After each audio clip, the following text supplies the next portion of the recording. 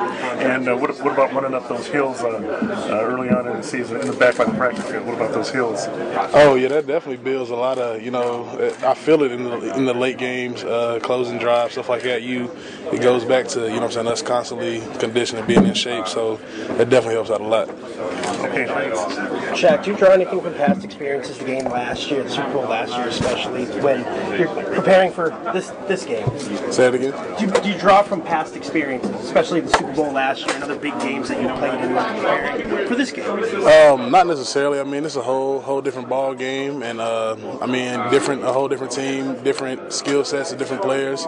So you really it's different team, different players. So just go about it this way. Shaq, what's it like watching Danny Amendola from afar? I shouldn't say from afar because you're on the same side of the ball, but watching him in all these big moments, making these ridiculous catches at the biggest of moments.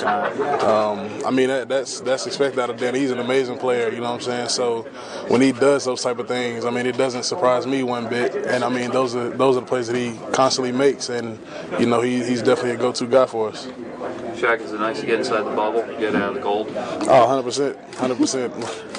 So when coach says, "Hey, we're going inside the bubble," there's no complaints. Oh, none. I can honestly say there's not one player on this team that's mad about practicing the bubble. Where are you guys in terms of finishing up practice? Because usually on a Friday you're done for the week because you're playing on Sunday. Not this week. Obviously, there's more time. Right. Where are you in the preparation? Are you halfway through, just getting started?